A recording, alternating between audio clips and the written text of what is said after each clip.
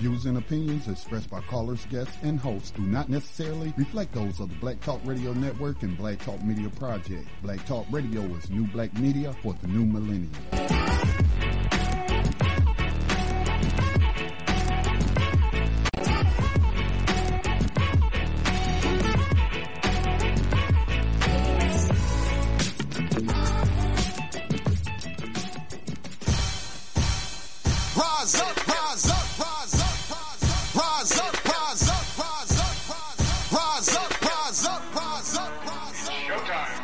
Just lift your eyes up, let your wise rise up. See the signs of the times if it's time. Rise up.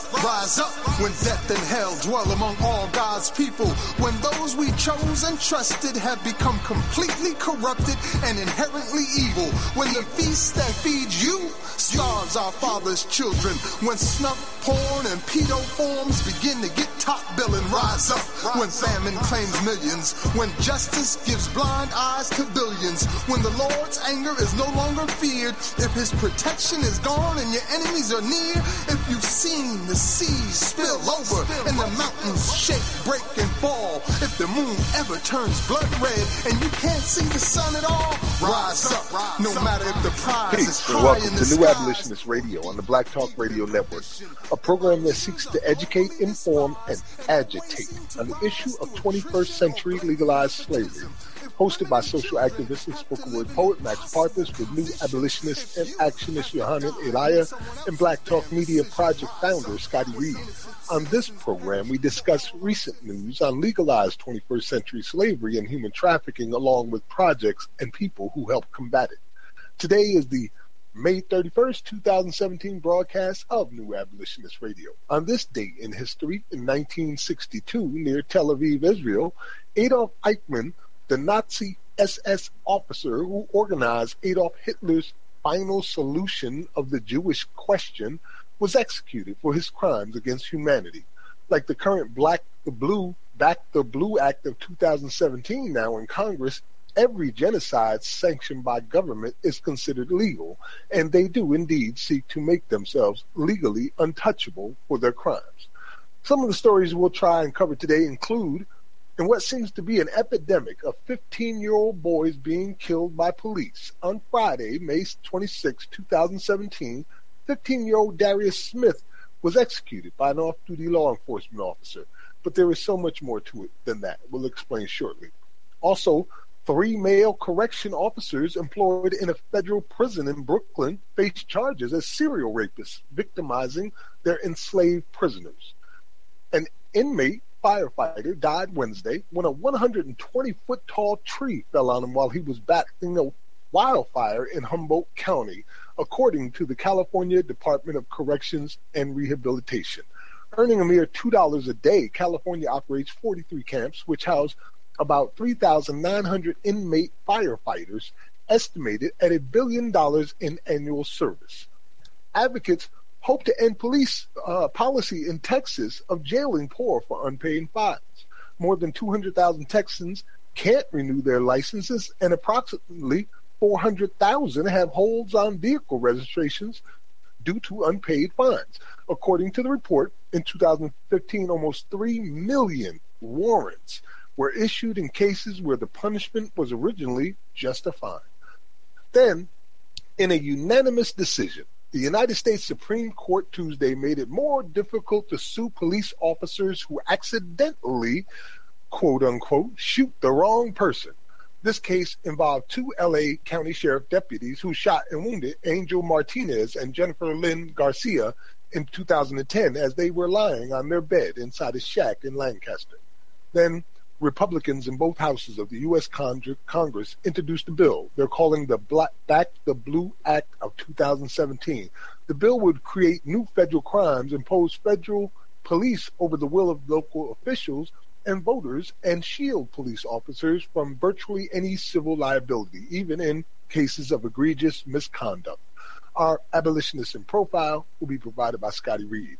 Our rider of the 21st Century Underground Railroad is James Shepard, who spent years in prison for a crime he did not commit.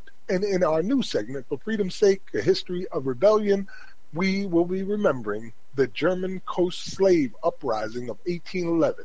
It is regarded by some historians as the greatest revolt of its sort in American history. As a comrade said today, when describing why you should be listening to and sharing this broadcast, if you're not an abolitionist, you're laying on your belly hoping for the best. Shout out to the New Free Press. Got a question or a comment? You can call us toll-free at 866-510-9025. You can chat with us and others by logging in at uberconference.com/Black Talk Radio Network. Once again, I'm Max Partners. What's happening, Brother Scotty? What's going on, Max? How are you? Man, I've been on the roller coaster this week. I got to see my son. He's here with us now. We had a celebration for my daughter being officially cancer-free. I got to see two miracles happen all in that one short period of time. Wow, that surely is great news, man. I'm happy for you and Tribal and your family. I have a question. Yes, sir. You mentioned in your opening monologue, you said that in Tel Aviv they had a trial of Adolf Eichmann. And, yes. Oh, okay.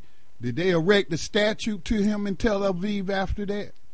Absolutely not. I didn't think so. And that's what they're doing here. I didn't think so, but I just wanted to check with you. Yeah, I just want to point out that, in our history here across the globe, we have prosecuted people for crimes against humanity, and I think we're about due for some more right now. When we get discovery at the Millions for Prisoners March on Washington, when we demand discovery through Congress, I got a feeling a lot of this dirt is going to come out and just blow the roof off of everything. I mean, there's so much dirt already out there that people know about. It's just a shame that there hasn't been a mass mobilization, and that's what we're hoping to do in August. But, I mean, how long we been doing this program? We'll be 5 years on the 13th of June.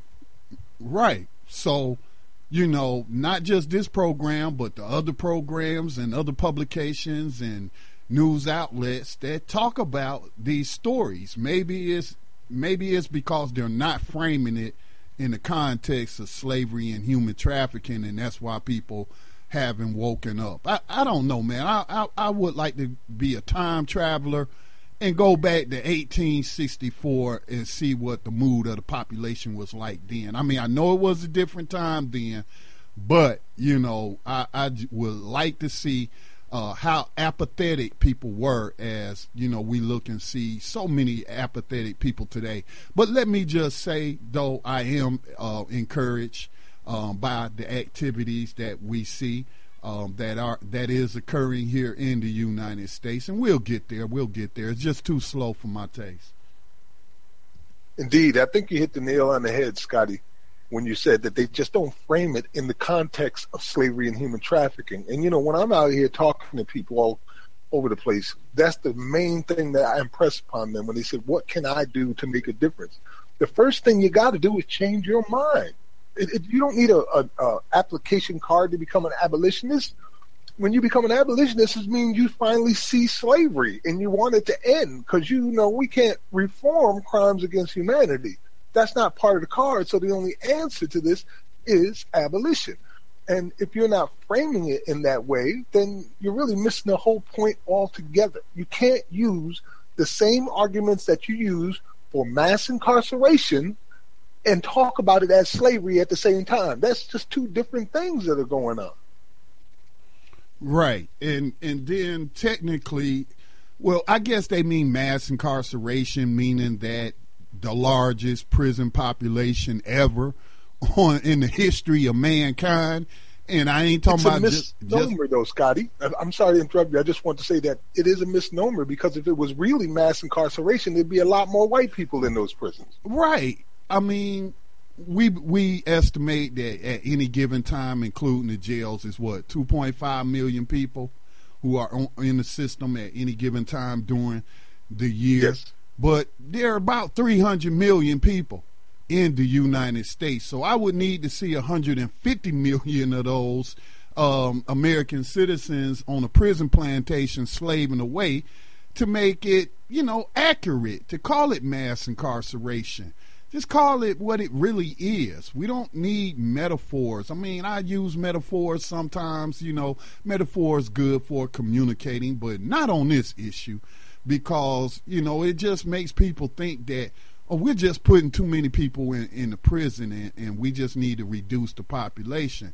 When that's not the problem. The problem is slavery and human trafficking, and we need to stop enslaving people and trafficking them across this nation. At the family reunion we just had this weekend in North Carolina, where my kids came down and all the brothers and sisters and stuff, I sat around with family members, one who was a former cop, another one is a investment manager for the Vanguard Group, another one is a current correctional officer, and another brother is an activist, kind of like myself, out of North. And we sat and I'm talking to them about slavery and human trafficking, and 3 or 4 out of 4 of them all said the same dumbass thing because they don't know what I'm doing. My family doesn't pay attention to what I'm doing. You know what I mean? It's really just that simple. Well, anyway, they said the same dumb thing, that if you don't do the time, you won't have to do the crime. If people weren't out here committing so many crimes, it doesn't matter what the crime is. If it's illegal, it's illegal, and that's why they're in prison. I just wanted to pluck them in the forehead. I really just did. I tried to impress on them, but I run into the same problems that I run into many other times. People don't want to hear. They want to talk. They want to tell you. You know what I mean? And I'm like, I've been studying this for years and years. I'm considered one of the foremost experts on this subject right here. Please let me explain it to you. And they don't want to hear that. They want to tell you what they know and what they think. They're not open to anything different.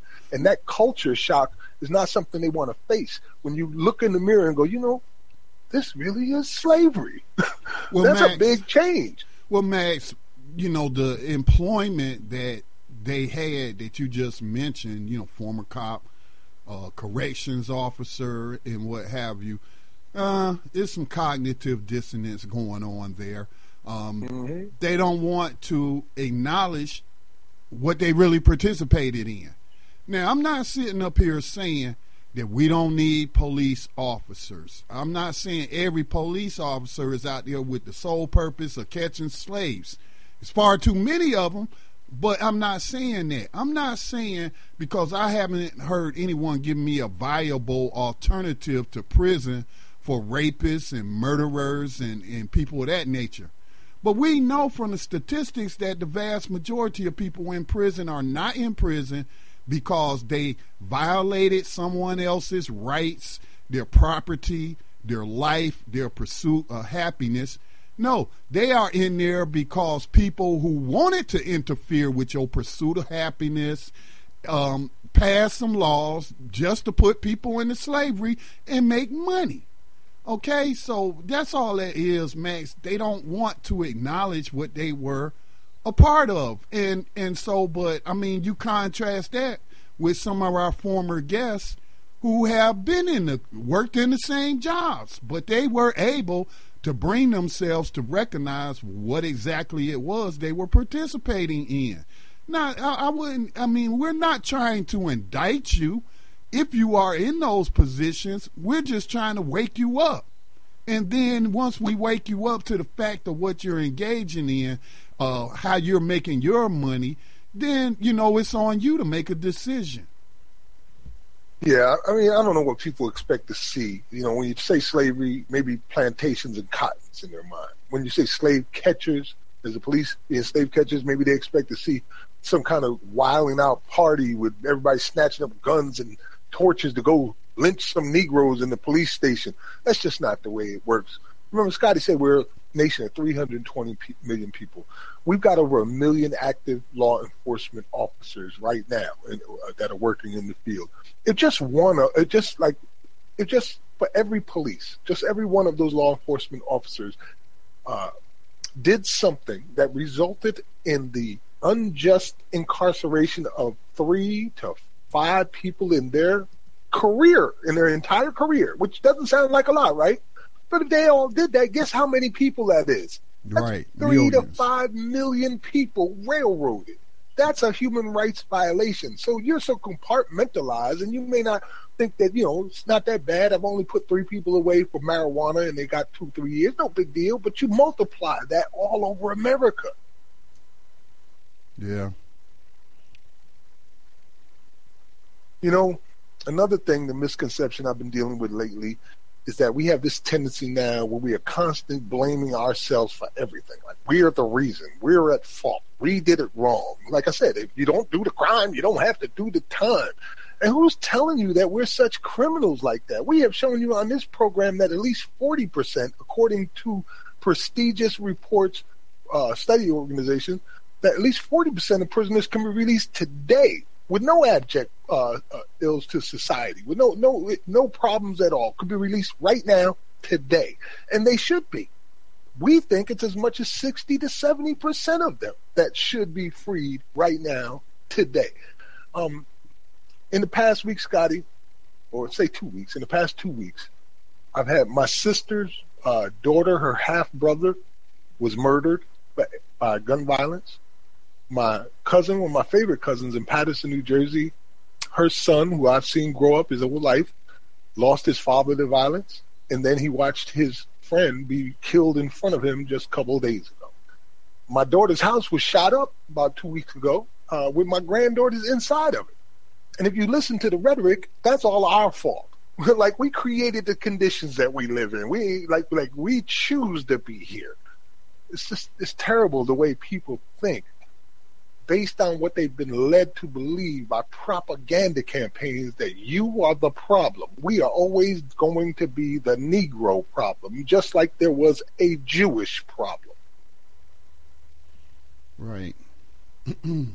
So, Max, you want to jump into our first story? Yes, sir, man. You had to pardon me for being a little bit out of there on it, but it's been an emotional weekend. I'm sorry about that. Oh, no need to apologize. Yeah, indeed. Let's start out with the first story, man, which is about Darius Smith. And I first became aware of it through Shaun King. And Shaun King wrote an article explaining what happened. So I'll read what Shaun King said, because I don't think I can say it better at this point. I'll add any commentary afterwards, and Scotty can as well. Shaun King, a child was executed in cold blood. On Friday, May 26, 2017, 15-year-old Darius Smith was executed by an off-duty law enforcement officer. He was shot twice in the legs before being shot 3 more times in the chest at close range. Multiple witnesses say his assailant dropped him with the shots to the legs and then stood over him and emptied 3 rounds into his chest. 2 of his friends attempted to get out of harm's way by running in different directions. The shooter took aim at them as well. He caught one with a shot to the buttocks and another shot to the hand. As the man approached, the child pled for his life. He begged the shooter not to shoot him anymore. Instead, the unidentified shooter pursued his friends, shooting multiple rounds at the boys as they ran for their lives. The 2 teenagers that survived the shooter's array of bullets will be facing criminal charges for the murder of their friend. Let me repeat that. The 2 teenagers that survived the shooter's array of bullets will be facing criminal charges for the murder of their friend. The man who killed 1 teen, wounded another, and put a 3rd in imminent fear for his life faces no criminal liability whatsoever. This is the state of America concerning Black lives and law enforcement. These 3 boys, 2 15-year-olds and a 14-year-old, were headed to a nearby Friday market event, a common Friday night hangout for local teens. They were traveling by rail and got off at the appropriate stop. The assailant got off at his stop as well. It's unclear how the 4 became involved in the dispute. The shooter claims the boys attacked him wielding a toy gun and demanding his money. It's not uncommon for law enforcement to cry self-defense in order to justify the indefensible shooting. This tactic becomes even more convenient given our society's rush to criminalize people of color. So these 3 boys, with no criminal records, suddenly decide to become armed robbers in broad daylight at a popular Friday night rail stop and chose as their victims a man apparently carrying nothing at all of value. This is the only version of events being promoted in the media. The limited information the family have been able to receive from the two surviving boys, both who are in custody right now, assert that there was no robbery attempt. It seemed clear that there was some sort of dispute, and that this dispute was ended when this law enforcement officer began shooting indiscriminately at defenseless children. The majority of the evidence available indicates that the officer shot a child to death in cold blood and had attempted to kill two more as well. The boys and other independent witnesses confirm the apparent criminal intent of the custom agent. He sits at home, a free man. A 14-year-old child is being held in police custody at a local hospital. A 15-year-old is incarcerated in a juvenile facility. Darius Smith's body is still in the custody of the medical examiner. He'll never go home again. And there you have it in its entirety. Scotty? Yeah, I really don't have anything, Max. Except I could cuss, I could rant, or just go on and on, man. I tell you, I hope I'm not becoming desensitized, because I definitely don't want to become desensitized, but this is like normal. This is normal in Behind the Enemy Lines of USA Inc. This is normal. That right there, how many times have we heard this story before? And then we have those in this country that will have us to believe that it's the police that need protection from us and not us from them. So that's all I got. I consciously, at one point, after hearing so many of these stories, tried to avoid sharing them here on a New Abolitionist Radio and to talk more about the bigger picture, you know what I mean? Because it was just weighing down on me so hard.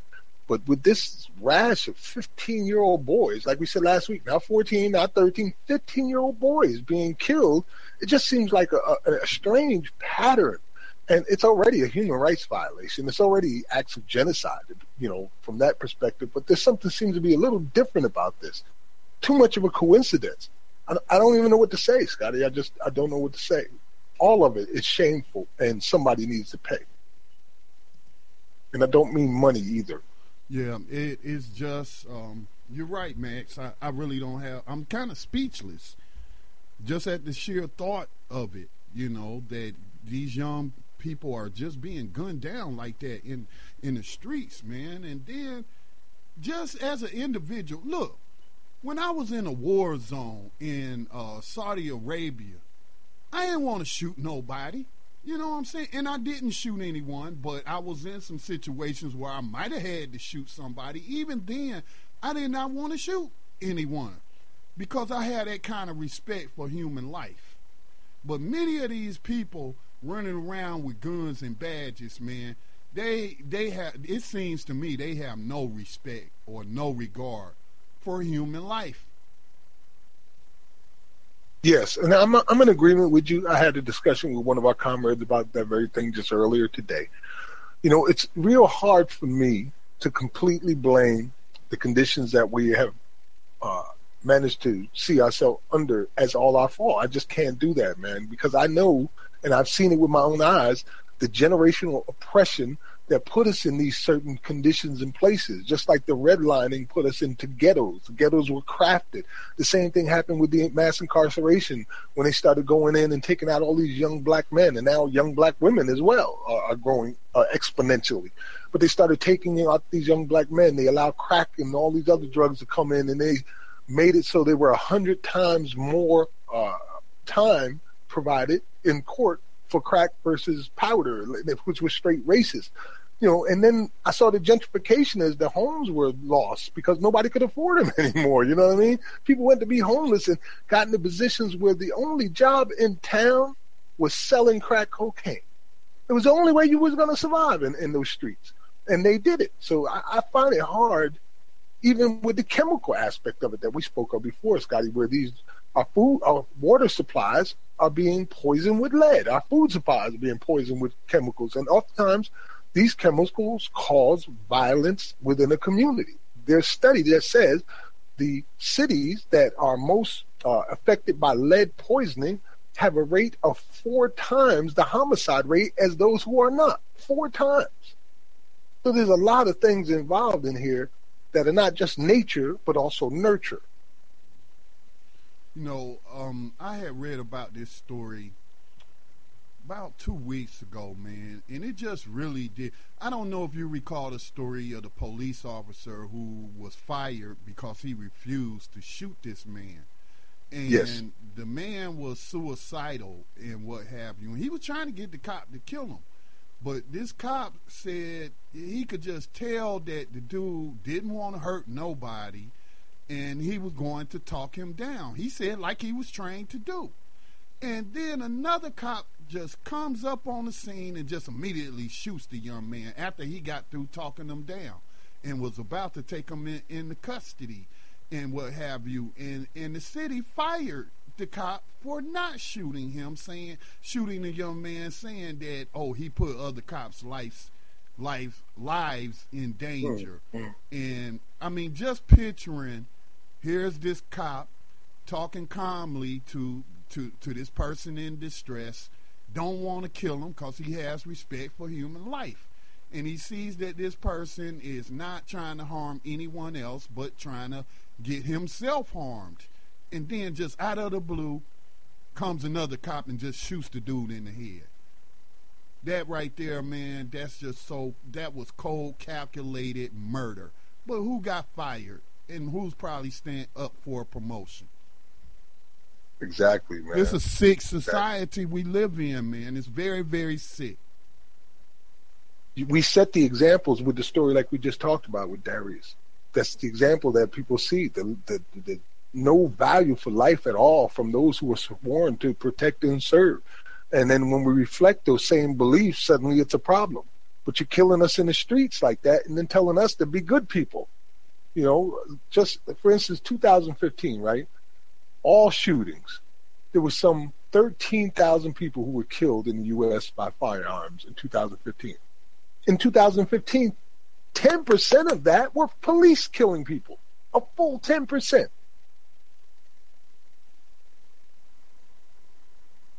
Man. Well, there is the story you have it there, and just messes up my whole mind just thinking about it. I shared the story about the cop who was fired for not shooting the man. Yeah. And as you pointed out, Scotty, somebody came right behind him. Boop, done. That's how it's done. You just shoot him. You don't worry about him. You just kill him and let God sort it out. That's how they think. Yeah, man.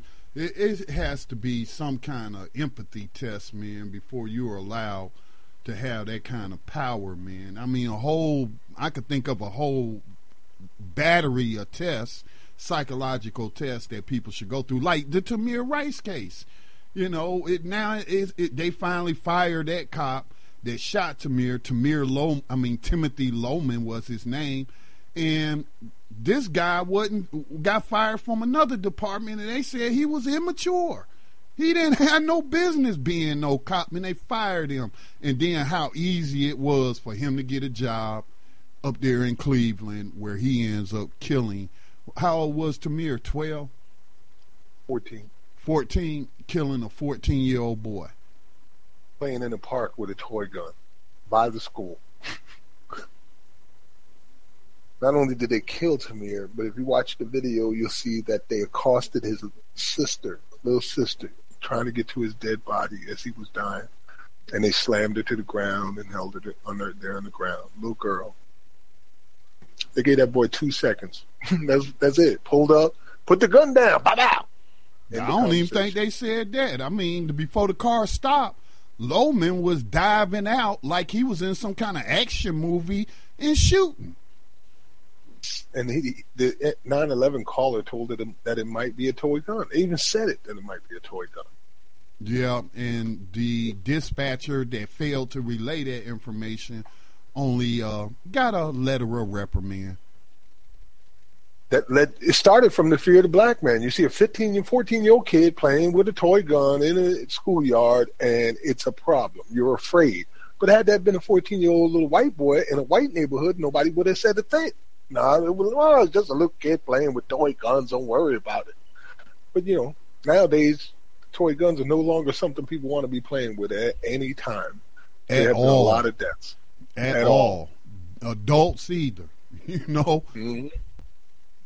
Well, you know, we was talking earlier, Scotty, about the whole if you don't want to do the crime, don't do the time narrative that we keep spoon feeding each other.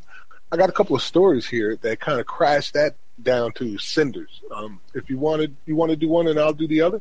The first one I just posted on New Abolitionist Radio's Facebook page, and it's in regards to the advocates who hope to end policy in Texas of jailing poor people for unpaid fines.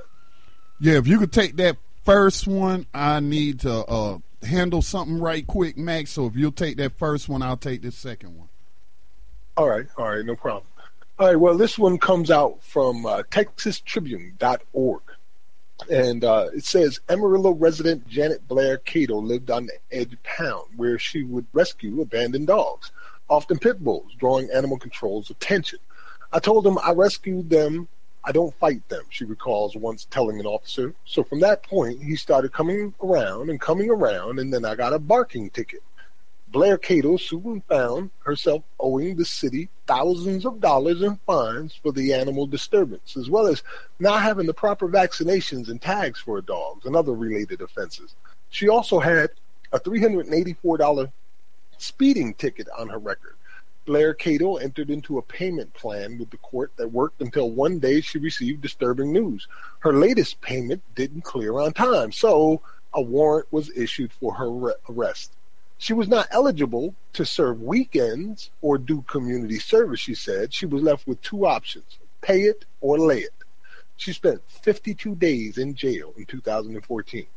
I laid every bit of it out because I wasn't going to give them any more money because it was a bottomless pit, she said.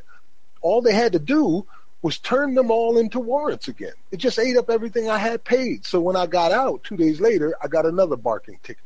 So I got rid of the dogs altogether. I haven't had a dog since. Not every Texas city would have chosen to jail Blair Cato over unpaid tickets.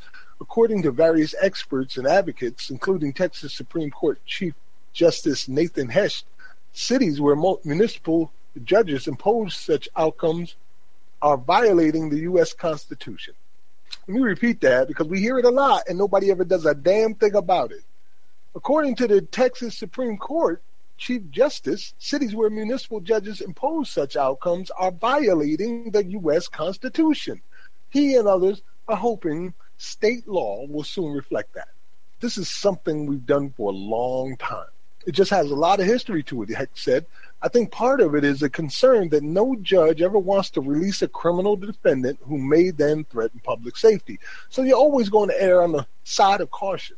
In January, State Representative Jane White and our Republican Hillister filed House Bill 1125, which would ban Texas judges from jailing people for an offense that is punishable only by a fine. State Representative Diego Bernal, a Democratic of San Antonio, soon signed on as a joint author. On Thursday, White also filed House Bill 3729, which would require courts to ask whether a defendant can afford to pay a fine and offer alternatives to payment. Bernal said representing a district with people from different socioeconomic backgrounds made him realize how a simple traffic ticket could dramatically affect someone's life. HB 1125 would level the playing field and give people some dignity, he said. Here's some of the numbers that I did want to share. I don't want to read this whole thing, but I'm going to get to these numbers parts so that can stick in your head and you can catch the rest on New Abolitionist Radio. It says thousands of Texans are at risk of being arrested at any given moment for not paying fines related to traffic offenses or other city ordinance violations. According to a recently released report by Texas Appleseed and the Texas Fair Defense Project, those who can't afford to pay often find themselves hit with additional fines or other restrictions, such as being blocked from renewing their driver's license and vehicle registrations. More than 200,000 Texans can't renew their licenses, and approximately 400,000 have holds on vehicle registrations due to unpaid fines. According to the report, in 2015, almost 3 million, yes, that's the 6 zeros number, 3 million warrants were issued in cases where the punishment was originally just a fine. And I'm going to close with this part. What happens is that the current system is counterproductive And it drives people further into debt because they're accumulating more tickets for driving illegally. On top of those tickets are all of the costs and fees from the start, snowballing as well. And Mary Megler, Criminal Justice Report project director with Texas Appleseed, said, so it drives people further into debt and impedes people's ability to make a living. You can catch that whole story on New Abolitionist Radio, but this just happened to me recently. Like my son, as you all well know, just got out of prison. He ain't been out 10 days yet, barely a week. Went to see his probation officer over here, and the first thing they tell him is you got to pay $50 a month starting in 3 weeks. $50 a month. And if you don't pay this $50 a month, we're going to violate you and put you back in prison. Right. Now remember, think about that. Think about that now. Think about that. $50 a month. You got that felony slave status on you. Mm-hmm. Makes it hard for you to get a job. So if you can't find employment, then what? What you supposed to do? See, it kind of forces people to do things they otherwise might not do. Just to stay out of prison. Sort of like you was talking about earlier about people doing things in the street just to survive. Just to survive. So, I mean, it's a racket, man. And I think about places like we've done the America is Ferguson series that we had did for almost an entire year. And it was a whole year. Yep. Oh, it was a whole year? Yeah, it was. Yep. And I'm thinking, all this money that they taking in, what are they doing with all this money, Max? Did they build more playgrounds? Did they build more schools or provide more resources to the community? I didn't read that they did any of that with that money. Where is this money going? Overtime pay, perhaps? I can't say. But I would like to see a study on it. Where does all this money from these? And I heard something about the Justice Department supposed to look at the asset and forfeiture laws again. So what is going on with? Where is all this money going to? It certainly ain't going to the people. So who's profiting from all this ticketing? Exactly. They're complaining about those things in every city in America. Certain communities are being left completely behind out in Florida, out in Baltimore, and all over the country, while others seem to have suddenly gotten plenty of money to get parks and schools and recreation centers and teen centers and everything you could possibly want to keep your kids out of trouble. Meanwhile, all we got is abandoned buildings with mattresses inside that you can jump up and down on.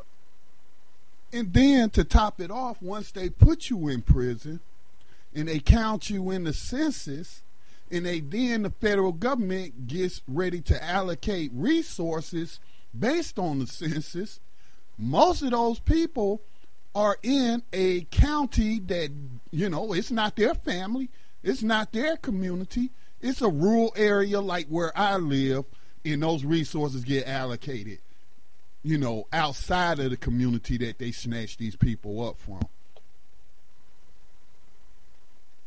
Man. I said, man, we're being extorted right now.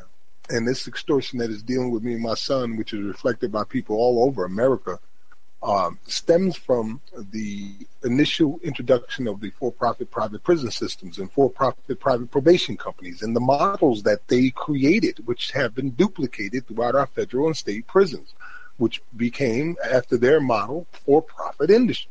That's one of the reasons why we've seen these explosions happening over and over again, of prisons being built, and more people filling them, to the point where we're looking at 200% occupancy in some prisons.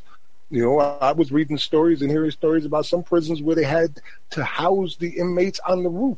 Out in Wallacey County, remember that prison out there, Scotty?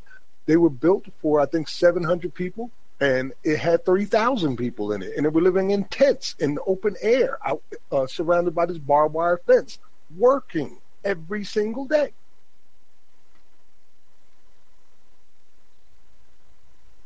Well, anyway, one of the stories the second one I want to bring into this conversation, Scotty, was the one that you've been talking about today. and yesterday, I believe, is where the GOP Congress right now is advancing this bill to protect police from accountability of just about any sort, as well as Congress, too. I was hoping maybe you could share some of that information with us and tell us the relevance in this fight that we're having. Yeah, so you have two politicians from Texas. One is a senator, a U.S. senator, and another one is in the House of Representatives. John Cornyn, I've heard his name, plenty of times over the years. Bona fide right-wing conservative.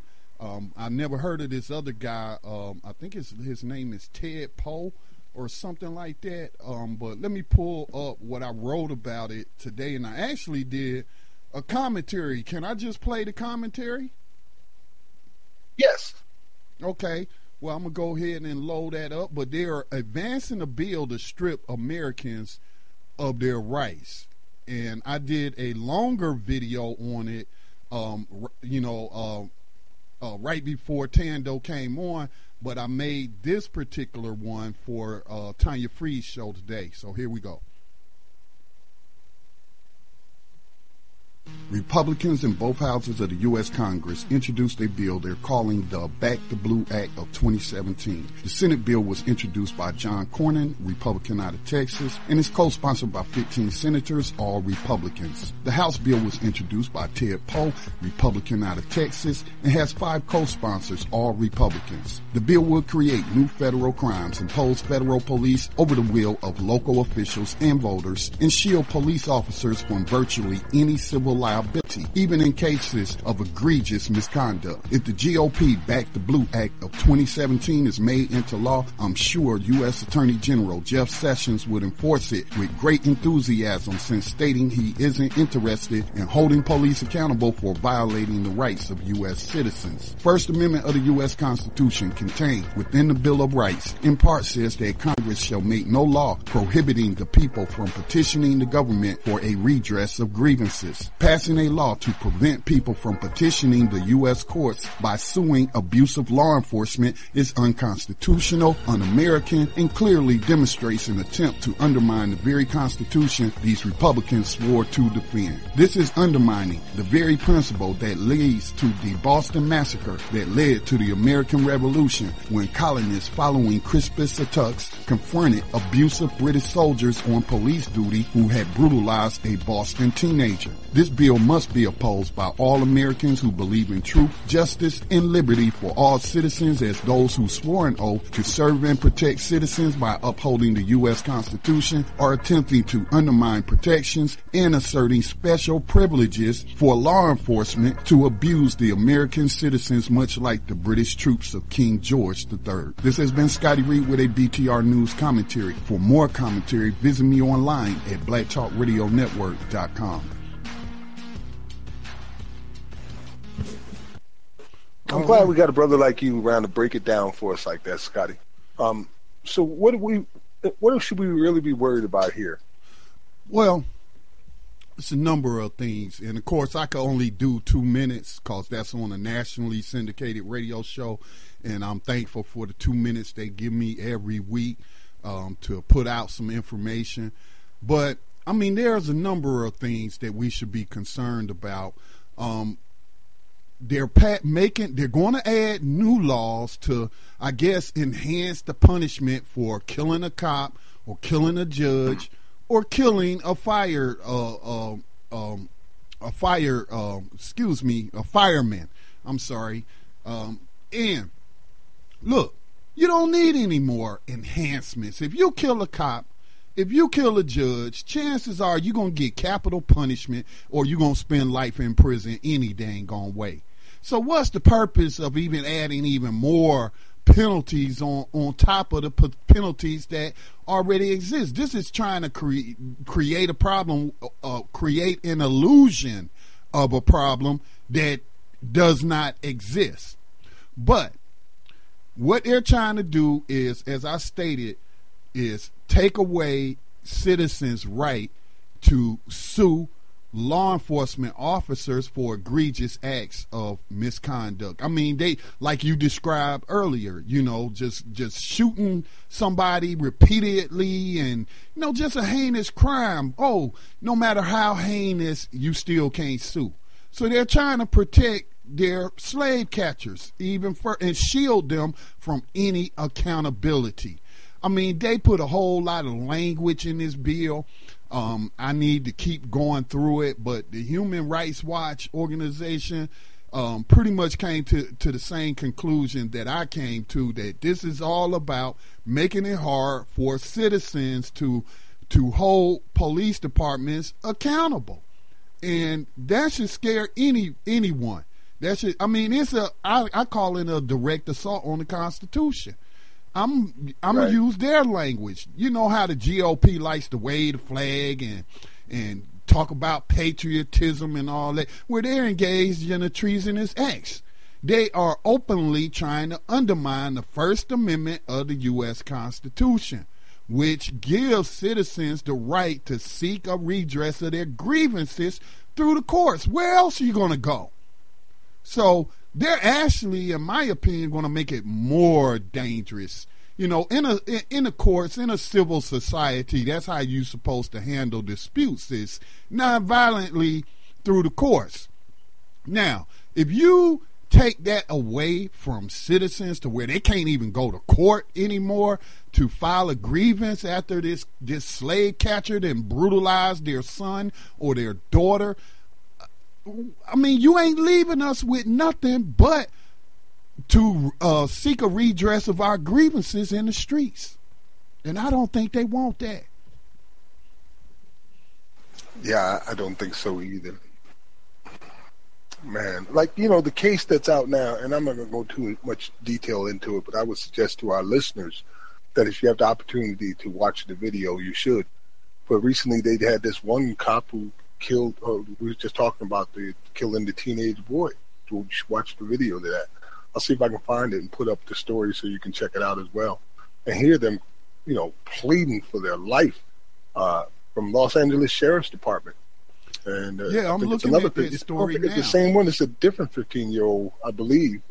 I'm getting them so confused. There's been like 8 of them now. And one was struck by gunfire, who pronounced dead 5:40 Saturday morning. The 14-year-old who was struck by gunfire remains in the hospital with non-life-threatening injuries. I think it's the same person, U.S. Customs official, officer, and 3 black teenagers in Arcadia. So it's open season on American citizens. It's pretty much, you might as well just say we're occupied by our army. Yeah, a racist, sociopathic army, whether they want to be or not, or think they are or not, they all play a role, like you said earlier, Scotty. And I want to point out, and I'm starting to change my language, just knowing the psychology of the American people. I want to point out that story that you shared, these aren't black people, these are white people. Like I said in my longer video, they do want to play us against each other based on skin color. When we say that every 28 hours a black person is killed by a law enforcement officer, well, what do the people in the white community say?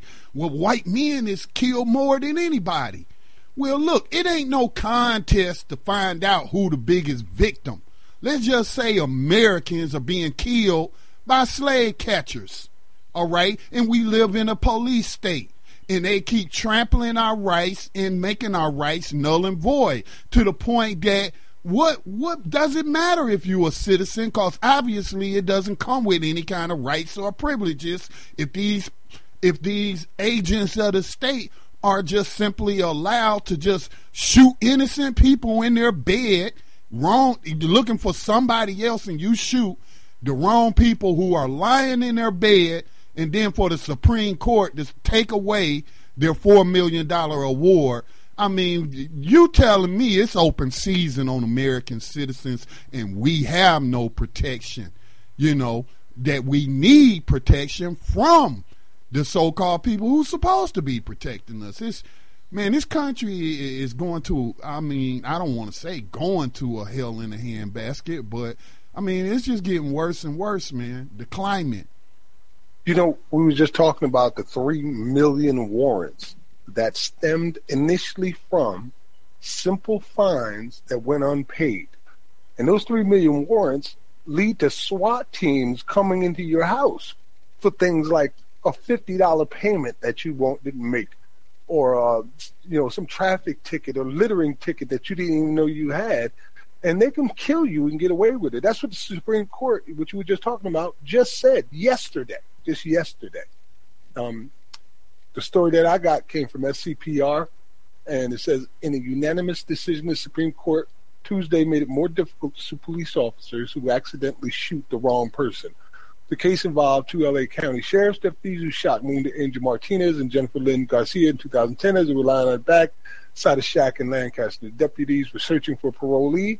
They shot the couple when they entered the shack and saw Mendez holding a BB gun. Mendez was shot 14 times, and doctors were forced to amputate his right leg. Garcia, who was pregnant at the time, was shot once in the back.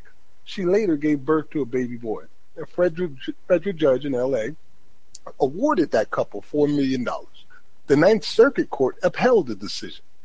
It said that while the deputies reasonably feared for their lives when they opened fire, the county was liable because they provoked the confrontation by failing to get a search warrant and failing to identify themselves. See, look, all constitutional violations.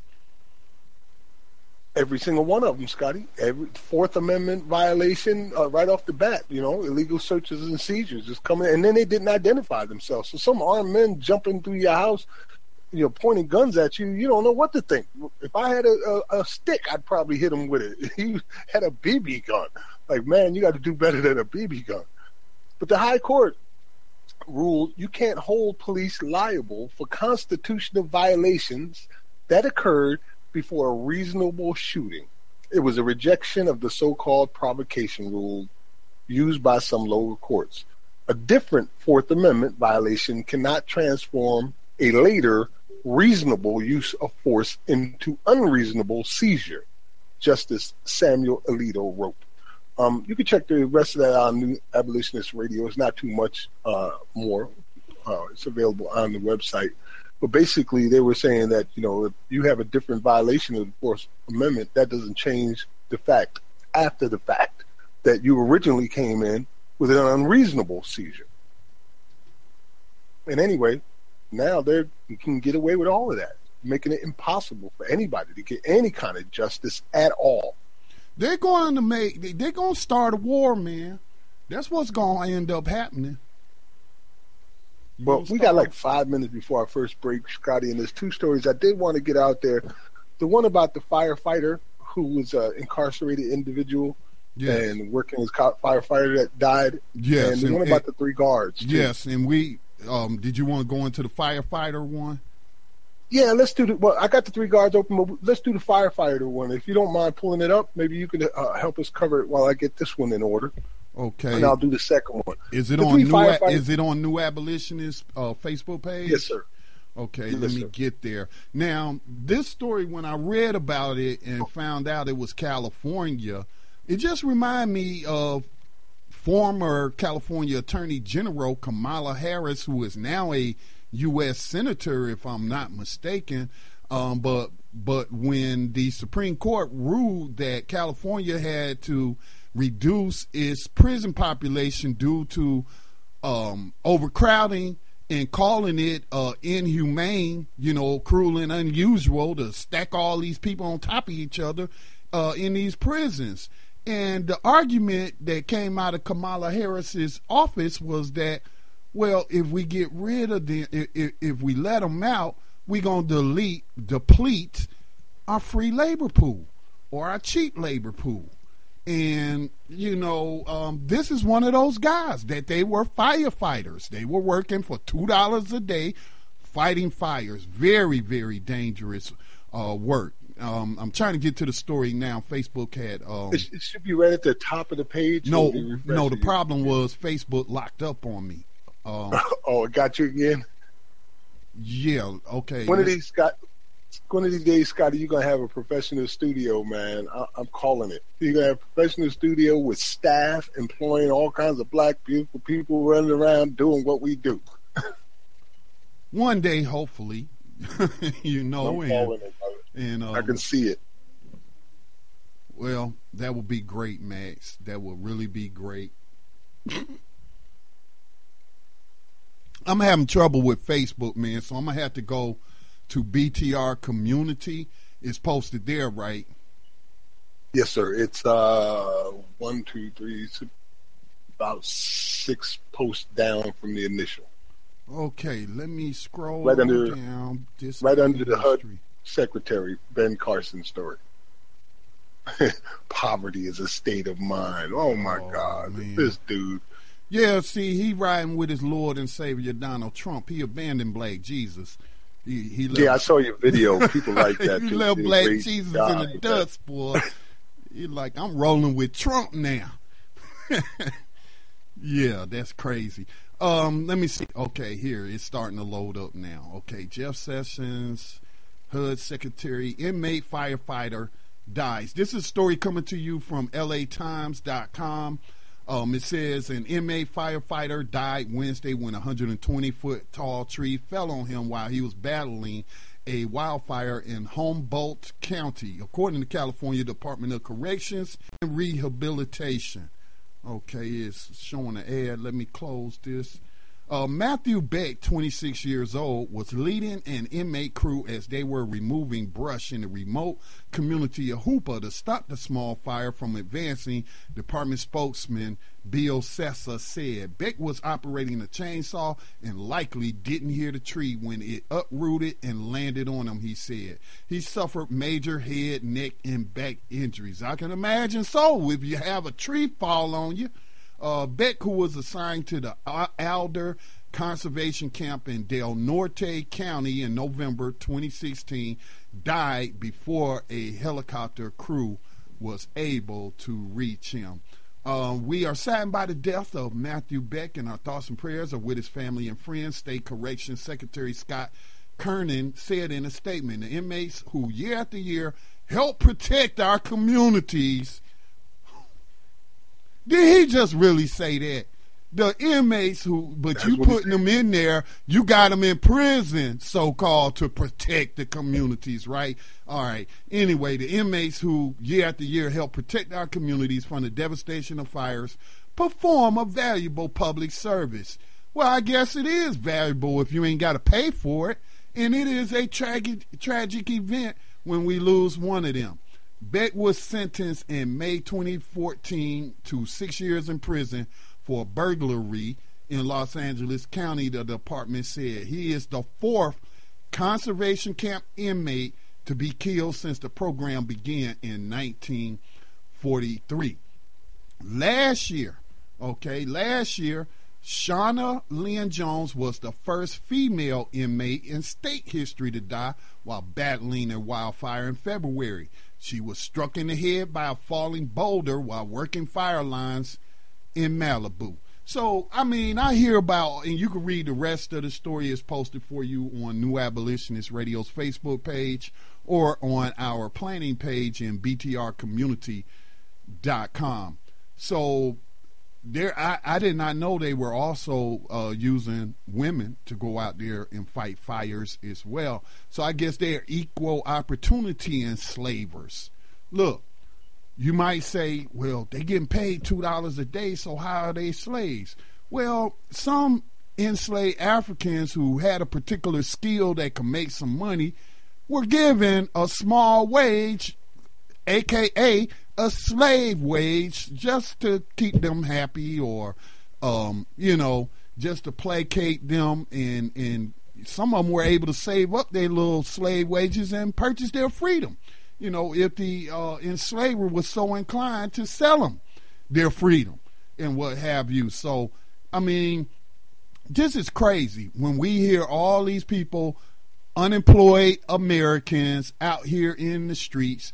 Who's to say that this young man wasn't breaking into somebody's house because he was unemployed and he needed some money some kind of way? I'm not saying that's the case, and I'm certainly not justifying breaking into people's houses and what have you, but I'm looking at the fact that why, he could have had this job fighting fires with a good salary, before he was convicted of breaking into somebody's house to steal something to get some money and what have you. So this is just really disgusting. And Kamala Harris, when they was talking about we would deplete California of our cheap labor, it's just really disgusting, people. So, that's that story is posted for you on our New Abolitionist Radio Facebook page.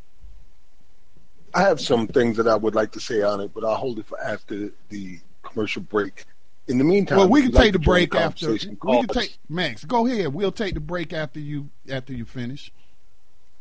All right. Well, let me finish the number. If you want to call in and join the conversation, we're at 866-510-9025. Just press ** in order to unmute yourself, so we'll know that you want to talk. There's so many different levels involved in this. One of the things is that they're working for $2 a day doing a community service that helps the community. Like I said, protects the community. And that's all well and fine, I think, to a certain degree. But that $2 a day is literally wages. You can do a lot better than that for somebody who's saving your damn life and who has literally given their life to do so, which leads into the other thing. They're prisoners. They're not firemen. So what kind of mourning and what kind of investment is going to be made into their family now that they died saving somebody else's life? I mean, are you going to take care of their family? No, they're prisoners. They're not firemen. They don't have the firemen's rights. They don't have the firemen's benefits, but they're doing what firemen do. And more than likely, once they get out, it's going to be difficult for them to get a job as a fireman. So this brother right here who just died, and the woman who died a year ago before him, died as prisoners working in slave labor. Even though it was a wonderful thing that they were doing, the fact still remains that they're not going to reap any benefits that would normally come to a firefighter. And I'm also wondering, now, what kind does he have life insurance? Are they going to compensate the family for the loss of his life? What if he has children? Right. So what? You gonna send them children $2 or something? Probably ain't gonna send them nothing. Cause you probably made them sign, what do they call that? When they make you sign something that hold harmless. Yeah. Sign some kind of agreement that, if you get hurt out here, or if you get killed out here, you won't hold us responsible and what have you. But then I'm wondering, if you are a slave, if you even have any rights to sue, if your family could even sue for his loss of life. So that's just some things I would like to know. Yes, indeed, Scott. Well, let's go ahead and take this break. And if you guys want to call in after the break, feel free to ring us and join the conversation. You're listening to New Abolitionist Radio on the Black Talk Radio Network with Max Parthas and Scotty Reed. Johanna and Elia will be joining us as soon as possible.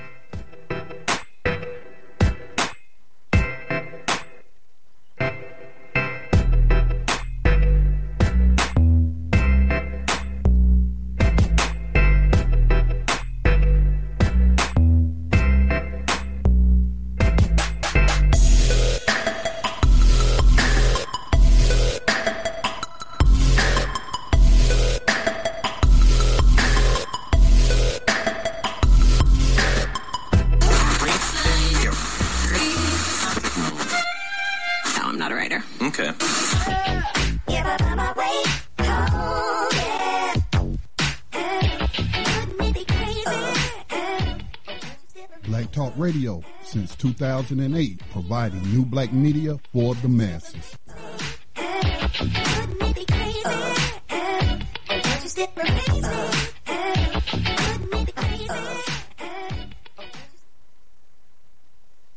Welcome back to New Abolitionist Radio. We're talking about modern day slavery and human trafficking and all the components that make that up in this nation as well as across the world. One of the things that, we've been talking about, and that came from the 13th Amendment movie, or the movie called The 13th, the documentary by Ava DuVernay, was where they said from criminal to slave. I mean, from slave to criminal with one amendment. From slave to criminal with one amendment. And that's what they did. They turned us into criminals instead of slaves. Then they put us with criminals. So you couldn't tell the difference. Like, oh, here's another criminal and there's another criminal. It doesn't matter who was innocent or guilty. The black code just threw us all in and it put us into these convict leasing programs, much like the firefighter program that we just talked about. Right. But they made us into criminals rather than slaves. And when we talk about here on this program that any jail time or prison time is a potential death sentence, sometimes it can be even worse than a death sentence. And, you know, if you're a person that has to live through being raped and molested on a regular basis by those people who are there to make sure that you're being treated humanely, that can possibly be worse than death. And that's the case we find here in Brooklyn right now, where 3 male correctional officers have been arrested on charges that they sexually abused female prisoners at a federal prison in Brooklyn. You see all the components of slavery, chattel slavery, playing out here? It's happening right here in 2017. We just tend to turn blind eyes to it. Prosecutors say one of the men, Carlos Richard Martinez, could face life in prison if he is convicted of the charges he repeatedly raped an inmate who he knew spoke minimal English and had few visitors and would eventually be deported. According to the criminal complaint, Martinez was responsible for conducting rounds to identify and deter staff sexual abuse. Hold up here for a minute here. This the fox in charge of the hen house. According to the criminal complaint, Martinez was responsible for conducting rounds to identify and deter staff sexual abuse and sexual harassment. He also educated staff regarding the Prison Rape Elimination Act, PREA, protocols and incidents. Martinez is accused of posting a photo on Facebook in 2015 of 2 men who appear to be prison staff hugging each other at a bar with the caption, "It's only PREA when you don't like it." The complaint then alleges that Martinez forcibly raped a female inmate in December of 2015, causing her to bleed from her private area and making her fear she may be impregnated. The horrific incident started when Martinez forced the inmate to clean the lieutenant's office, which witnesses say was empty on the weekends, while making crude sexual comments until eventually raping her, according to the complaint. An excerpt from the complaint states, put simply, the defendant used his superior position, authority, and strength to overpower and rape Jane Doe, a petite female prisoner under his control and care. Defendant did not use a condom when he raped Jane Doe, leaving her terrified that, among other things, she would get pregnant. The defendant assured Jane Doe that she would not get pregnant because he had undergone a vasectomy, rendering him incapable of impregnating others. After allegedly raping the women, Martinez warned her not to tell anyone or she would receive additional time in prison. The rape continued over the next few months until she mentioned his name to a family member during a call. The abuse stopped April 2016 when the inmate was set to be released and into the custody of Immigration and Customs, ICE. Martinez allegedly called her to clean the office and raped her one last time, according to the complaint. The other correctional officers charged were identified as Armando Moranto and Eugenio Perez. Perez, a lieutenant who also educated staff on PREA, is accused of sexually assaulting 5 different female inmates. He allegedly let one of the inmates out of isolation in return for extra cleaning duty.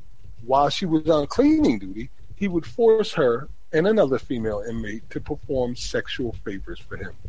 The complaint stated the defendant warned Jane Doe 1 and Jane Doe 2 in substance and in part not to tell anyone what had transpired, and that if they did, they would be sorry. And no one would believe them because he was a lieutenant. The following morning, the defendant returned to Jane Doe 1 and Jane Doe 2's unit. Jane Doe 2 encountered the defendant in the hallway outside the unit, whereupon the defendant asked her, in substance and in part, if she wanted some more, and again admonished her not to say anything. According to the complaint, Moranto is accused of ordering food for himself and 2 female inmates. He then took them into an office where he instructed one to perform oral sex on him while the other served as a lookout, then switched. He warned them not to tell anyone or they would get into trouble. Prosecutors are seeking their detention without bail because of the seriousness of the charges. The defendants are expected to appear in court Thursday afternoon in Brooklyn. That's from the Associated Press. That's why, Max, I have said, you don't have to go back to 1864, 63, 58. You don't have to go back to the 1800s to see what plantation life was like. All you got to do is visit one of these prisons, jails, detention centers, or whatever they want to call them, where the same heinous crimes against humanity are being committed.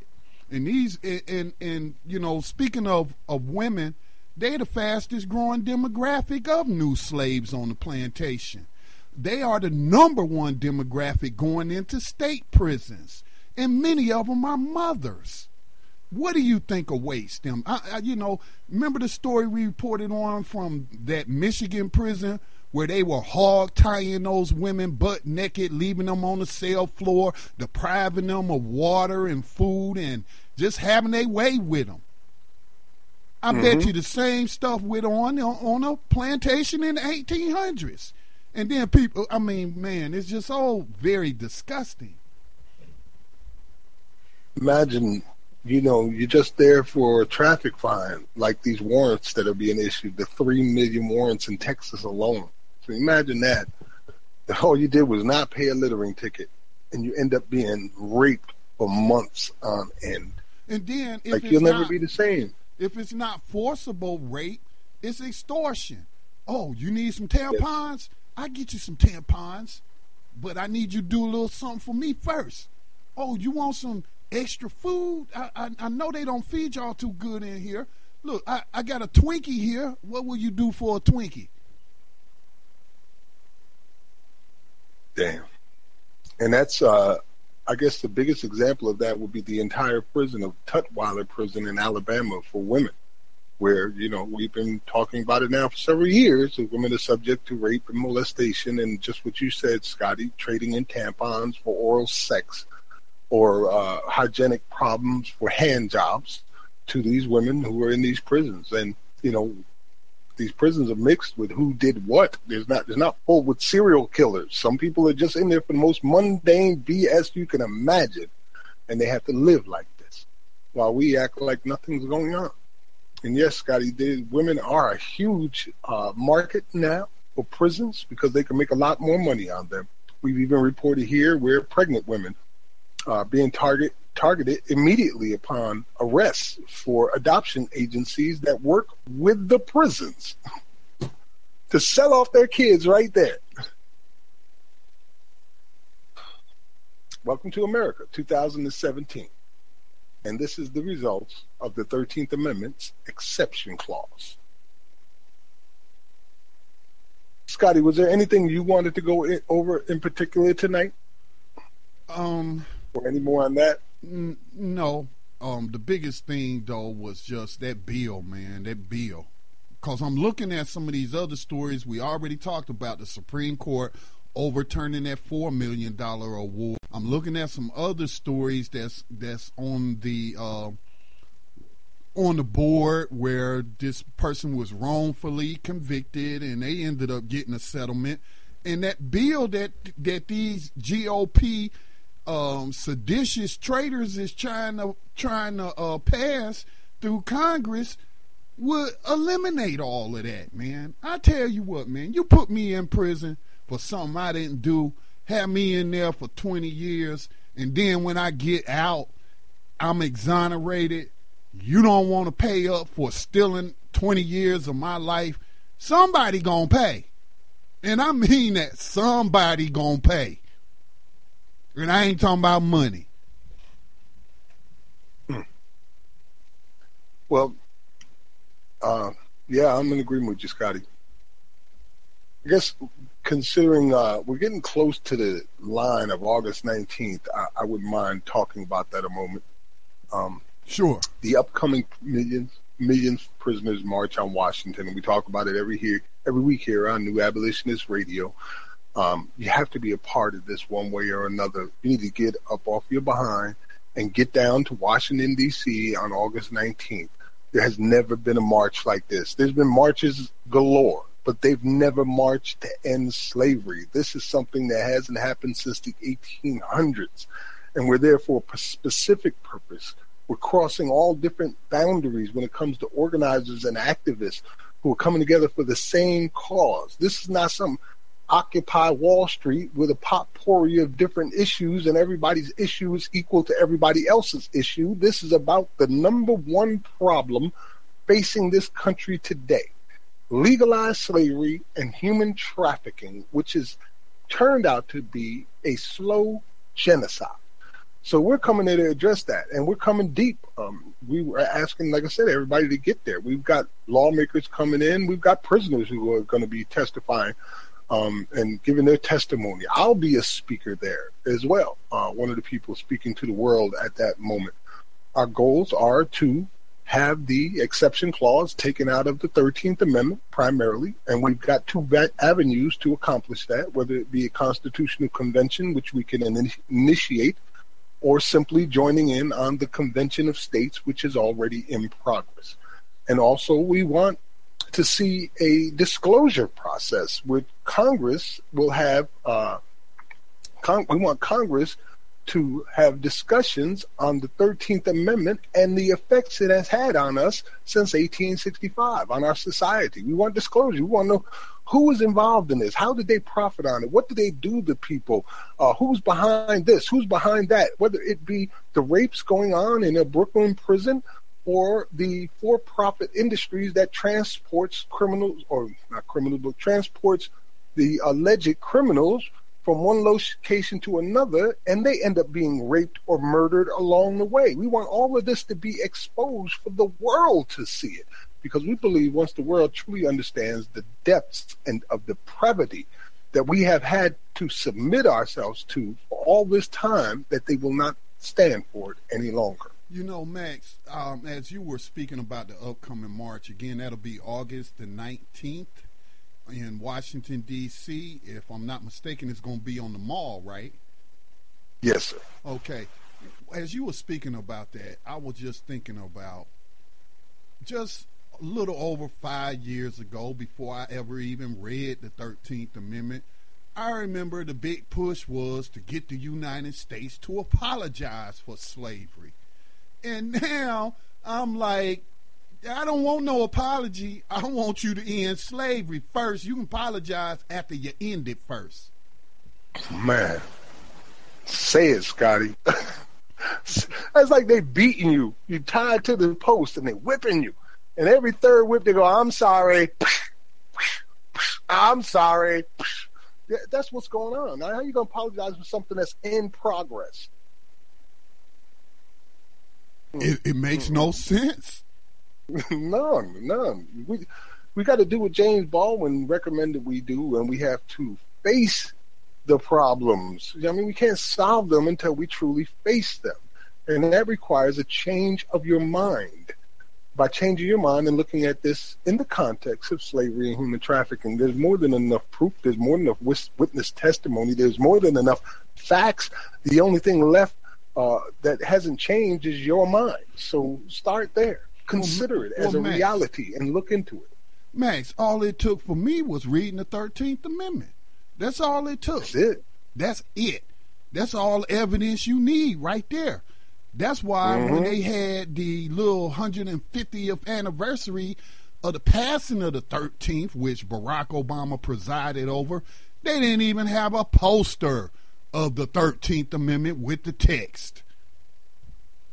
Nope, and they wouldn't. I've seen the curator for the 13th Amendment that was originally signed actually do a showing of it and talk about it with it in his hand. You know, we can't read the script from far away, so he was holding his hand talking about it, and he read everything except the exception. And I thought to myself, I showed that to you, Scotty, before we talked about it on the program. Yeah, I remember. And I thought to myself, how could he possibly omit that specific part unless he knew exactly what he was doing? Yeah, it was intentional. You just don't leave something out. I mean, it's not like it was at the end of the sentence or the little short paragraph. Well, it's only 2 sentences, I believe. It's not like it was at the end of it. I mean, it's right smack dab in the middle. Except for what does it say? Involuntary servitude and slavery shall be abolished, except for punishment for crime where a person. How do you leave that out unless it's intentional? Unless it's intentional, right? You don't want to open up the door for questions because you probably don't even understand yourself. You're probably sitting there as a curator going, I always wondered why they put that exception in there, but nothing ever came of it. So, but it does sound questionable, so I just skip it. And, we're like that as a people, too. We swear to defend this Constitution that gave us our freedom through the 13th Amendment, and then we don't even bother to read the 47 words that made it happen. Well, anyway, there was one other thing I did want to mention about the upcoming Millions for Prisoners March on Washington, the Human Rights March, which you can find information about at iamweubuntu.com, ubuntu.com. You can find the information there as well as sign up your organizations. But right now they're seeking out artivists in all genres and speakers. So the door is open for you right now. If you want to be a part of this and talk to the world or share your art with the world in regards to the 13th Amendment and modern day slavery, now is the time. We've got so many talented people who understand what's happening, and we need your voices right now. So if you're looking to be a speaker and give your testimony, or if you're an artist who focuses on these issues, please contact them at iamweubuntu.com. I'll share a direct link for you on New Abolitionist Radio so you can participate. Make your voice be heard. This is the time. You will never get another chance like this. Unless we don't end slavery, then you might have to do it again in 50 years, just like we've been doing. Right. All right, Scotty, I guess we're coming up on 5 minutes away from our next break. What do you want to do for this 5 minutes? Want to take some calls? Do we have anybody on the line? No, we don't have anybody that has unmuted themselves that would like to speak. But if you would like to share anything with us related to 21st century slavery and human trafficking, give us a call at 866-510-9025. That's 866-510-9025. Hit ***. Now, Max, I know this wasn't part of the lineup of stories that you had put on the board, but I would like to just bring up the Confederate monuments, and this is an issue that I'm really passionate about. This is just an insult. These monuments are an insult to the enslaved victims. It's an insult to the Union soldiers that gave their lives, risked their lives to free them. And it just doesn't make sense that I, as an American citizen, am forced to promote treason, insurrection, slavery, and racism in the form of these monuments on public property. It just makes absolutely no sense. And I see this as part of abolishing slavery. All right. And I was listening to Tanya Free and Friends show today, and this was one of the topics that they brought up. And somebody said that the Civil War really isn't over. And I kind of agree with that.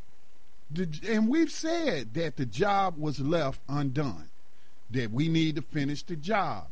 And I think it is accurate to describe the Civil War as ongoing. It's just like how they describe it with the Soviet Union, between the Soviet Union and USA, a Cold War. I believe that after 1865 and Lincoln capitulated to them Confederate traitors who he should have hung, had each and every last one of them hung, and their property confiscated and distributed to their victims, the enslaved Africans, that we entered into a Cold War period. And I'm telling you, man, I know that a lot of people might suffer, and I know people would suffer, but I am not against turning it into a hot war if that's what it takes to end slavery for real this time, man. And every time I see those monuments, I will keep in mind what that caller said today, that the Civil War is still ongoing. I can see where you could say that, Scotty. I indeed can see that. I believe in Frederick Douglass's famous speech where he denounced the emancipation as a stupendous fraud. He mentioned how that they would pull these things off. And these idols and icons all over the place is an example of that, proclaiming their power, instilling fear into people to remind you of what can happen to you, setting these things up as something that you would want to idolize or see as a virtue, when in fact these were some of the most evil men on the planet Earth. We got a couple minutes. Let me just read this excerpt, if you don't mind, from Frederick Douglass's speech, which you can find in its entirety at thenewwordorder.com, thenewwordorder.com. We have it up there in video and in text. He said, what is the condition of the Negro at the South at this moment? Let us look at it both in the light of facts and in the light of reason. To understand it, we must consult nature as well as circumstances, the past as well as the present. No fact is more obvious than the fact that there is a perpetual tendency of power to encroach upon weakness, and of the crafty to take advantage of the simple. This is as natural as for smoke to ascend or water to run down. The love of power is one of the strongest traits in the Anglo-Saxon race. The love of power common to the white race has been nursed and strengthened at the South by slavery, accustomed during 200 years to the unlimited possession and exercise of irresponsible power. The love of it has become stronger by habit. To assume that this feeling of pride and power has died out and disappeared from the South is to assume a miracle. Any man who tells you that it died out or has ceased to be exercised and made effective tells you that which is untrue and in the nature of things could not be true. Not only is the love of power there, but a talent for its exercise has been fully developed. This talent makes the old master class of the South not only the masters of the Negro, but the masters of Congress, and if not checked, will make them the masters of this nation. And that's where we are right now, with the old master class as the masters of this nation and of Congress. Well, you just heard that from the speech by Frederick Douglass, the great abolitionist, called "I Denounce This So-Called Emancipation as a Stupendous Fraud." It was an act of treason, if you ask me, Max. It was an act of treason on Lincoln's part.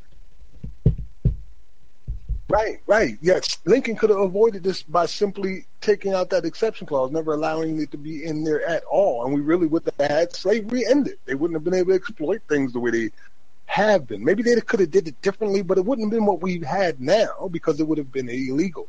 But Lincoln betrayed the abolitionists on more than one occasion. He betrayed the whole entire country. He betrayed the whole entire country. What sense? Tell me what sense do this make? You just tried to overthrow my country. All right. And so then at the cost of lives and a lot of money, I'm just going, after you surrender, I'm just going to welcome you back in the house with open arms and say, come on in.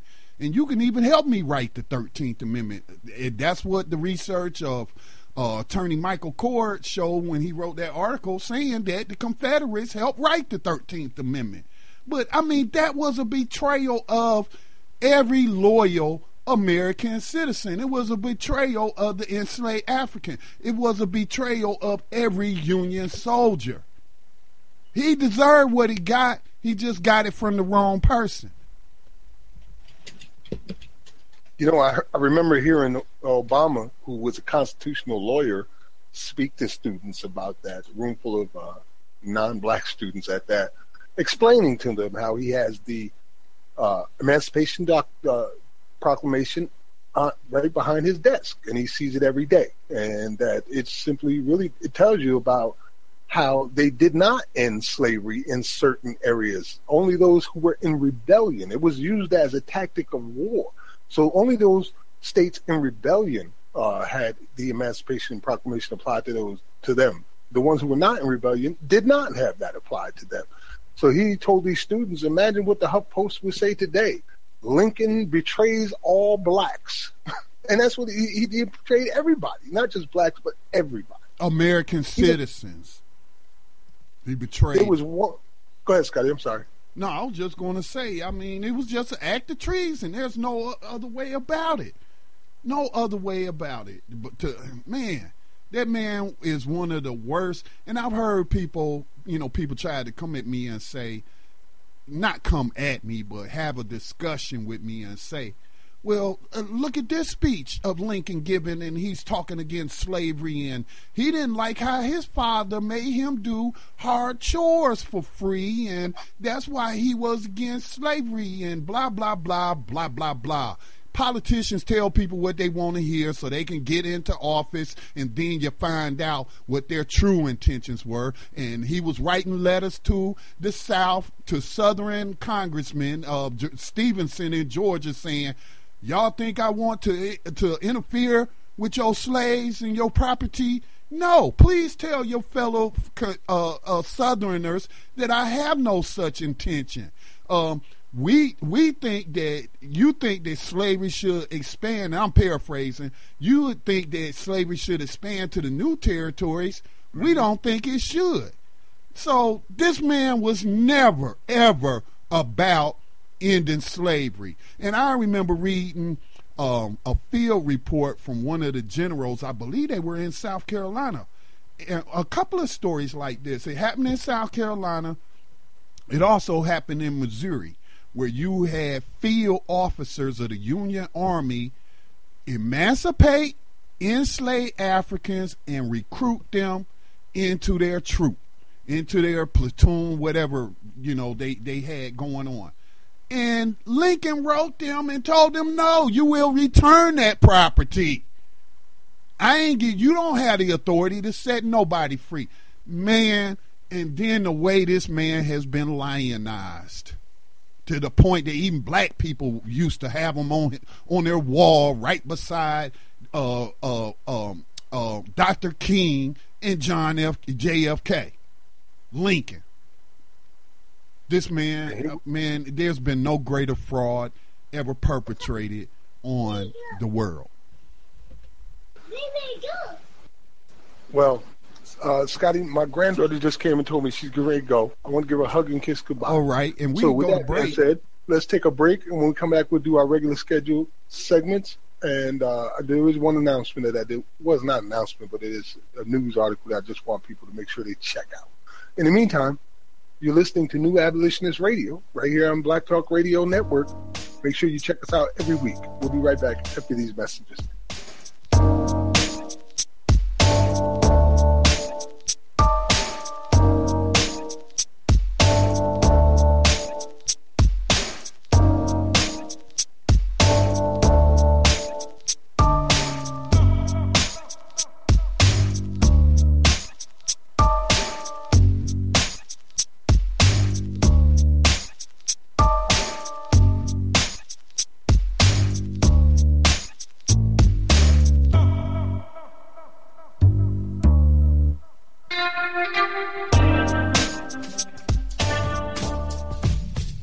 Black Talk Radio Network is made possible in part with help from the Black Talk Media Project, a North Carolina-based nonprofit engaged in the production and distribution of independent digital black media. Find out more by going to blacktalkradionetwork.com or blacktalkmediaproject.org and look for the menu tab, Crowdfunding Black Media.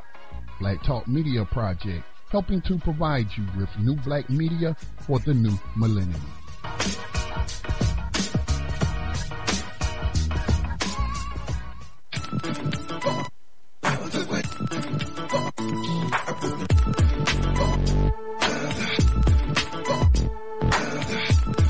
You are tuned in to Black Talk Radio, new black media for the new millennium.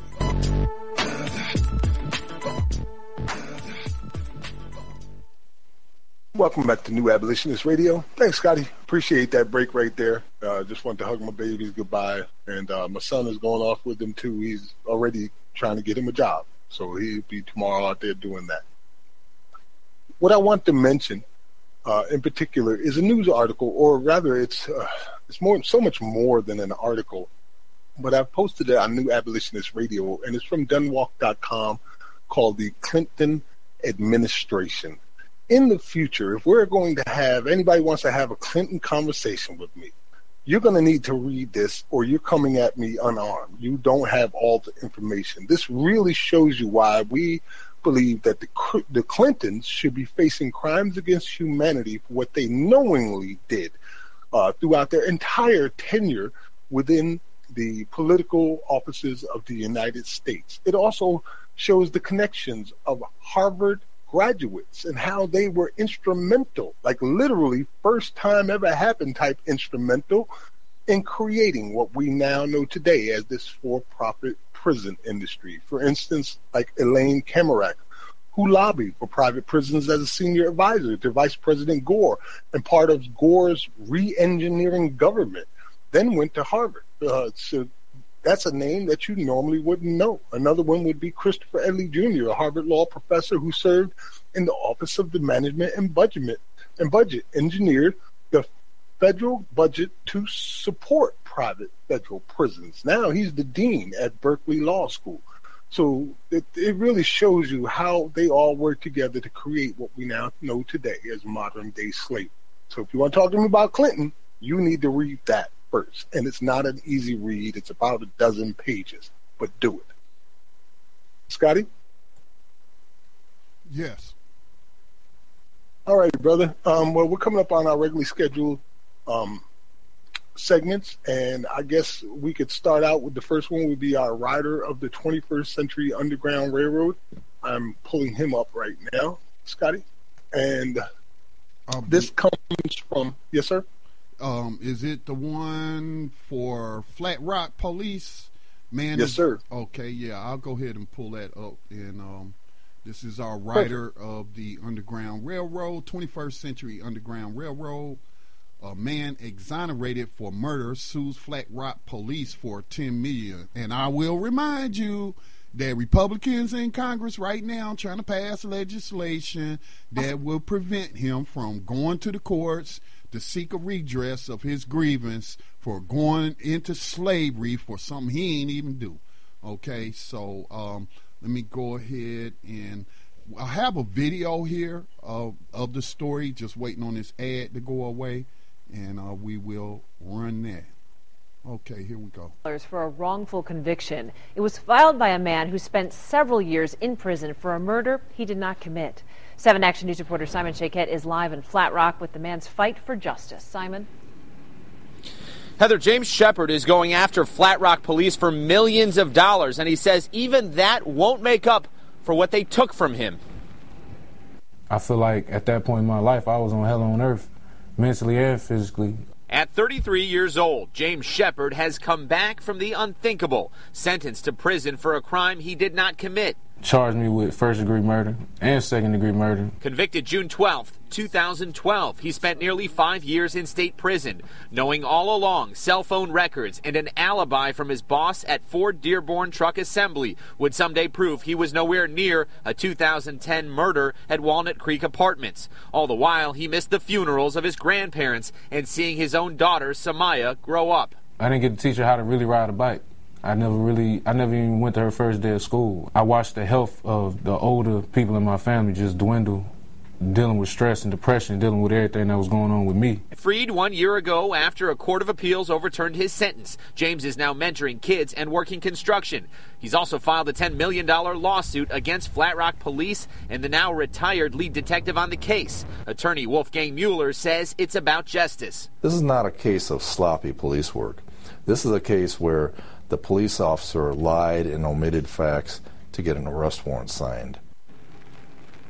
Now, a co-defendant in this case is still behind bars. In the meantime, Flat Rock Police not commenting. Live in Flat Rock, Simon Shaquette, 7 Action News. Back to you. All right, Simon, thank you. CV. The police withholding as evidence and testimony. How often do we hear that? If it's not the police, it's the prosecutors doing it.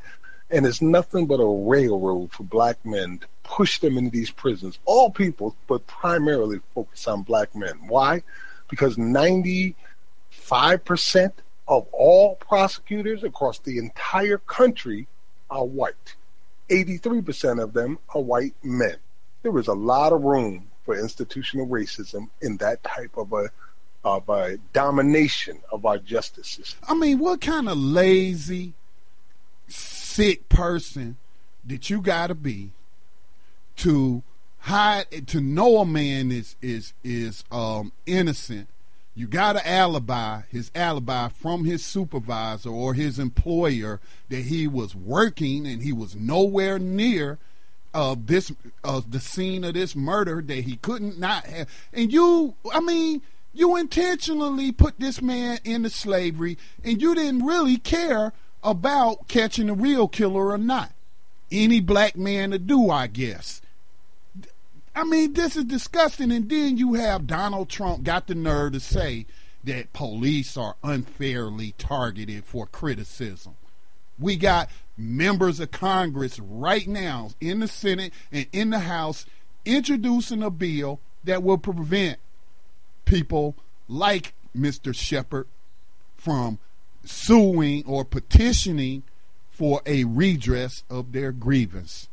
And he's got a hell of a grievance. And that's going to stop all of this. So it's really just going to be a case of they'll kill you and get away with it. They'll molest you, rape you, rob you, steal from you, whatever. They'll rape your baby cows, and there's nothing you can do about it. Tell you, man, these people are pushing us. They're pushing people to the brink, man, because the courts are supposed to be the last resort. You know, I know this man probably has thought about getting revenge on those who set him up and stole so many years of his life, but no, he's not gonna go out there and hunt them down and shoot them down in the street. No, he gonna do it the civilized way. He's gonna take them to court. And I would like to know, has the lead investigator or anybody who helped set this man up has been charged with a crime? That's criminal. We want to talk about crime. That last week, Scotty. What's that, Max? I went on a rant about that last week, how these people are so criminal and nobody ever investigates their records. I mean, lying to the court, that's a crime. Tampering with evidence, that's a crime. But they seem to never, I'm not going to say never, but rarely ever get charged with the crimes that they have committed against innocent American citizens. It's disgusting. It is. And it leads to rebellions, which is what you were just saying. Yes, it does. They push you to the edge, and that's where we need to be, on the edge. Otherwise, change is never going to happen. We can't be content or approve of or put up with this. It is unacceptable, and unacceptable should have teeth. When you're having rampant constitutional violations being decried by Supreme Court judges, Ninth Circuit judges, politicians, police, everybody who can open their mouth is saying this is a constitutional violation over and over again, and not just one of our rights, but multiple rights, then I think that it is time for us to reach the edge and do something about it. And with that said, I'd like to say thank you to our listeners. We just reached over 12,000 followers for New Abolitionist Radio. And just last week, just on the Facebook page alone, we reached 40,000 people. So you're making this message get heard by the world. Thank you very much. Thank you. Yes. Remember when we first started, Scotty was like, we got to get 1,000 people to follow it. And, you know, the way it's going right now is everybody that likes the page follows it. It's cool, man. That's cool. They are helping us disseminate information and an analysis that they, quite frankly, is not going to get from your mainstream media. I ain't never heard anybody on MSNBC or CNN say that slavery was never abolished. You know, when the 13th Amendment, when they had their little anniversary, 150th year anniversary in Washington, D.C., I didn't see or hear of any political pundits on there saying, you know, this is really a fraud. You know, they really didn't abolish slavery. You know, you see, they don't have a picture of the 13th Amendment, but we're going to throw it up on the screen for you. None of that. None of that. Well, let me move on to our next segment then, Scotty, which is our new one we've been doing now for about a month or so, Yes, for sir. freedom's sake, a history of rebellion. Today, we're going to remember the German coast slave uprising of 1811. It is regarded by some historians as the largest revolt of its sort in American history. German Coast Uprising, 1811. If the Haitian Revolution between 1791, which we covered last week, and 1804, spearheaded by Toussaint Louverture and fought and won by black slaves under the leadership of Jean-Jacques Dessalines, struck fear in the hearts of slave owners everywhere, it struck a loud and electrifying chord with African slaves in America. In 1811, about 40 miles north of New Orleans, Charles Dessalines, a mulatto slave driver on the Andre sugar plantation in the German West Coast area of Louisiana, took volatile inspiration from the victory 7 years prior in Haiti. He would go on to lead what the young historian Daniel Ramussen called the largest and most sophisticated slave revolt in U.S. history in his book, American Uprising. The Stono Rebellion had been the largest slave revolt on these shores to this point, but that occurred in the colonies before America won its independence from Great Britain. After communicating his intentions to slaves and on the Andre plantation and in the nearby areas, on the rainy evening of January 8th, Dessalines and about 25 slaves rose up and attacked the plantation owners and their families. They hacked to death one of the owner's sons, but carelessly allowed the master to escape. That was a tactical mistake for sure. But Dessalines and his men had wisely chosen the well-outfitted Andre plantation, a warehouse for the local militia, as the place to begin their revolt. They ransacked the stores and seized uniforms, guns, and ammunition. As they moved towards New Orleans, intending to capture the city, dozens more men and women joined the cause, singing Creole protest songs while pillaging plantations and murdering whites. Some estimated that the force ultimately swelled to 300, but it's unlikely that Dessalines' army exceeded 124. The South Carolina congressman, slave master, and Indian fighter Wade Hampton was assigned the task of suppressing the insurrection with a combined force of about 30 regular U.S. Army soldiers and militia. It would take Hampton 2 days to stop the rebels. They fought a pitched battle that ended only when the slaves ran out of ammunition. About 20 miles from New Orleans, in the slaughter that followed, the slave lack of military experience was evident. The whites suffered no casualties. But when the slaves surrendered, about 20 insurgents lay dead. Another 50 became prisoners, and the remainder fled into the swamps. But by the end of the month, whites had rounded up another 50 insurgents. In short order, about 100 survivors were summarily executed, their heads severed and placed along the road to New Orleans. As one planter noted, they looked like crows sitting on long poles. We here at New Abolitionist Radio remember the German Coast slave uprising of 1811. Salute. Salute. Look what they did, dude. They put their heads on spikes like it was the 1300s or something, man. Hey, my great aunt, she's dead now. She's been dead for a while. And I don't know if, no, she couldn't have saw it. Could she? Okay, I mean, because there were 12 families that were practicing slavery here in Gaston County, but our family were not slaves. We're not enslaved here in North Carolina. But I remember her talking about that these white people had cut this slave's head off and put it on a buggy like some kind of ornament and was riding up and down the road with it. That's disgusting, man. These are the type of sick. I mean, don't get me started, man. Well, Scotty, I guess that leads us into our final segment, which would be our abolitionists in profile, remembering those who fought for this cause in any way that they could. Do you have somebody for us today? Yes. One of those who was betrayed by Lincoln We're going to feature as our abolitionist in profile tonight, Martin Robeson Delaney, born May 6, 1812, transitioned on January the 24th, 1885. He was an African-American abolitionist, journalist, physician, and writer, and arguably the first proponent of black nationalism. He was one of the first 3 black people admitted to Harvard Medical School.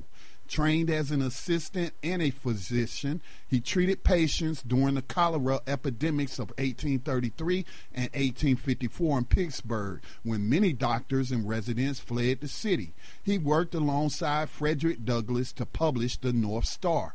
Active in recruiting blacks for the United States colored troops, he was commissioned as a major, the first African-American field grade officer in the United States Army during the American Civil War. Let me jump down. In 1863, after Abraham Lincoln had called for a military draft, Delaney began recruiting black men for the Union Army. See, they ain't had to be drafted. They volunteered. His efforts in Rhode Island, Connecticut, and later Ohio raised thousands of enlistees, many of whom joined the newly formed United States Colored Troops. He wrote to the Secretary of War, Edwin M. Stanton, requesting that he make efforts to command all of the effective black men as agents of the United States, but the request was ignored. During the recruitment, 179,000 black men enlisted in the U.S. colored troops, almost 10% of all who served in the Union Army. In early 1865, Delaney was granted an audience with Lincoln. He proposed a corps of black men led by black officers who could serve to win over Southern blacks. Although a similar appeal by Frederick Douglass had already been rejected, Lincoln was impressed by Delaney and described him as a most extraordinary and intelligent man. Delaney was commissioned as a major a few weeks later, becoming the first black line field officer in the U.S. Army and achieving the highest rank an African American would reach during the Civil War.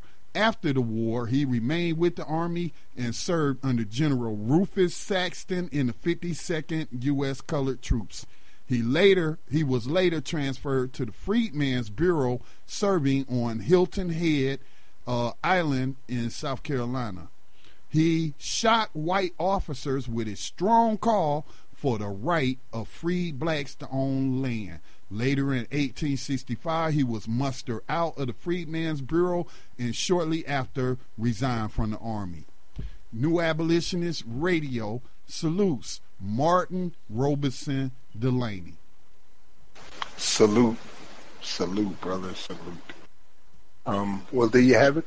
Regularly scheduled segments of the utmost importance because they teach you about the past and the present, and you have to have some kind of historical and world view in order to really understand what's going on here. You can't live your life with blinders on.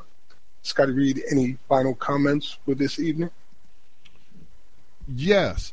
As we get closer and closer to August, all of those who are able, please come to Washington, D.C.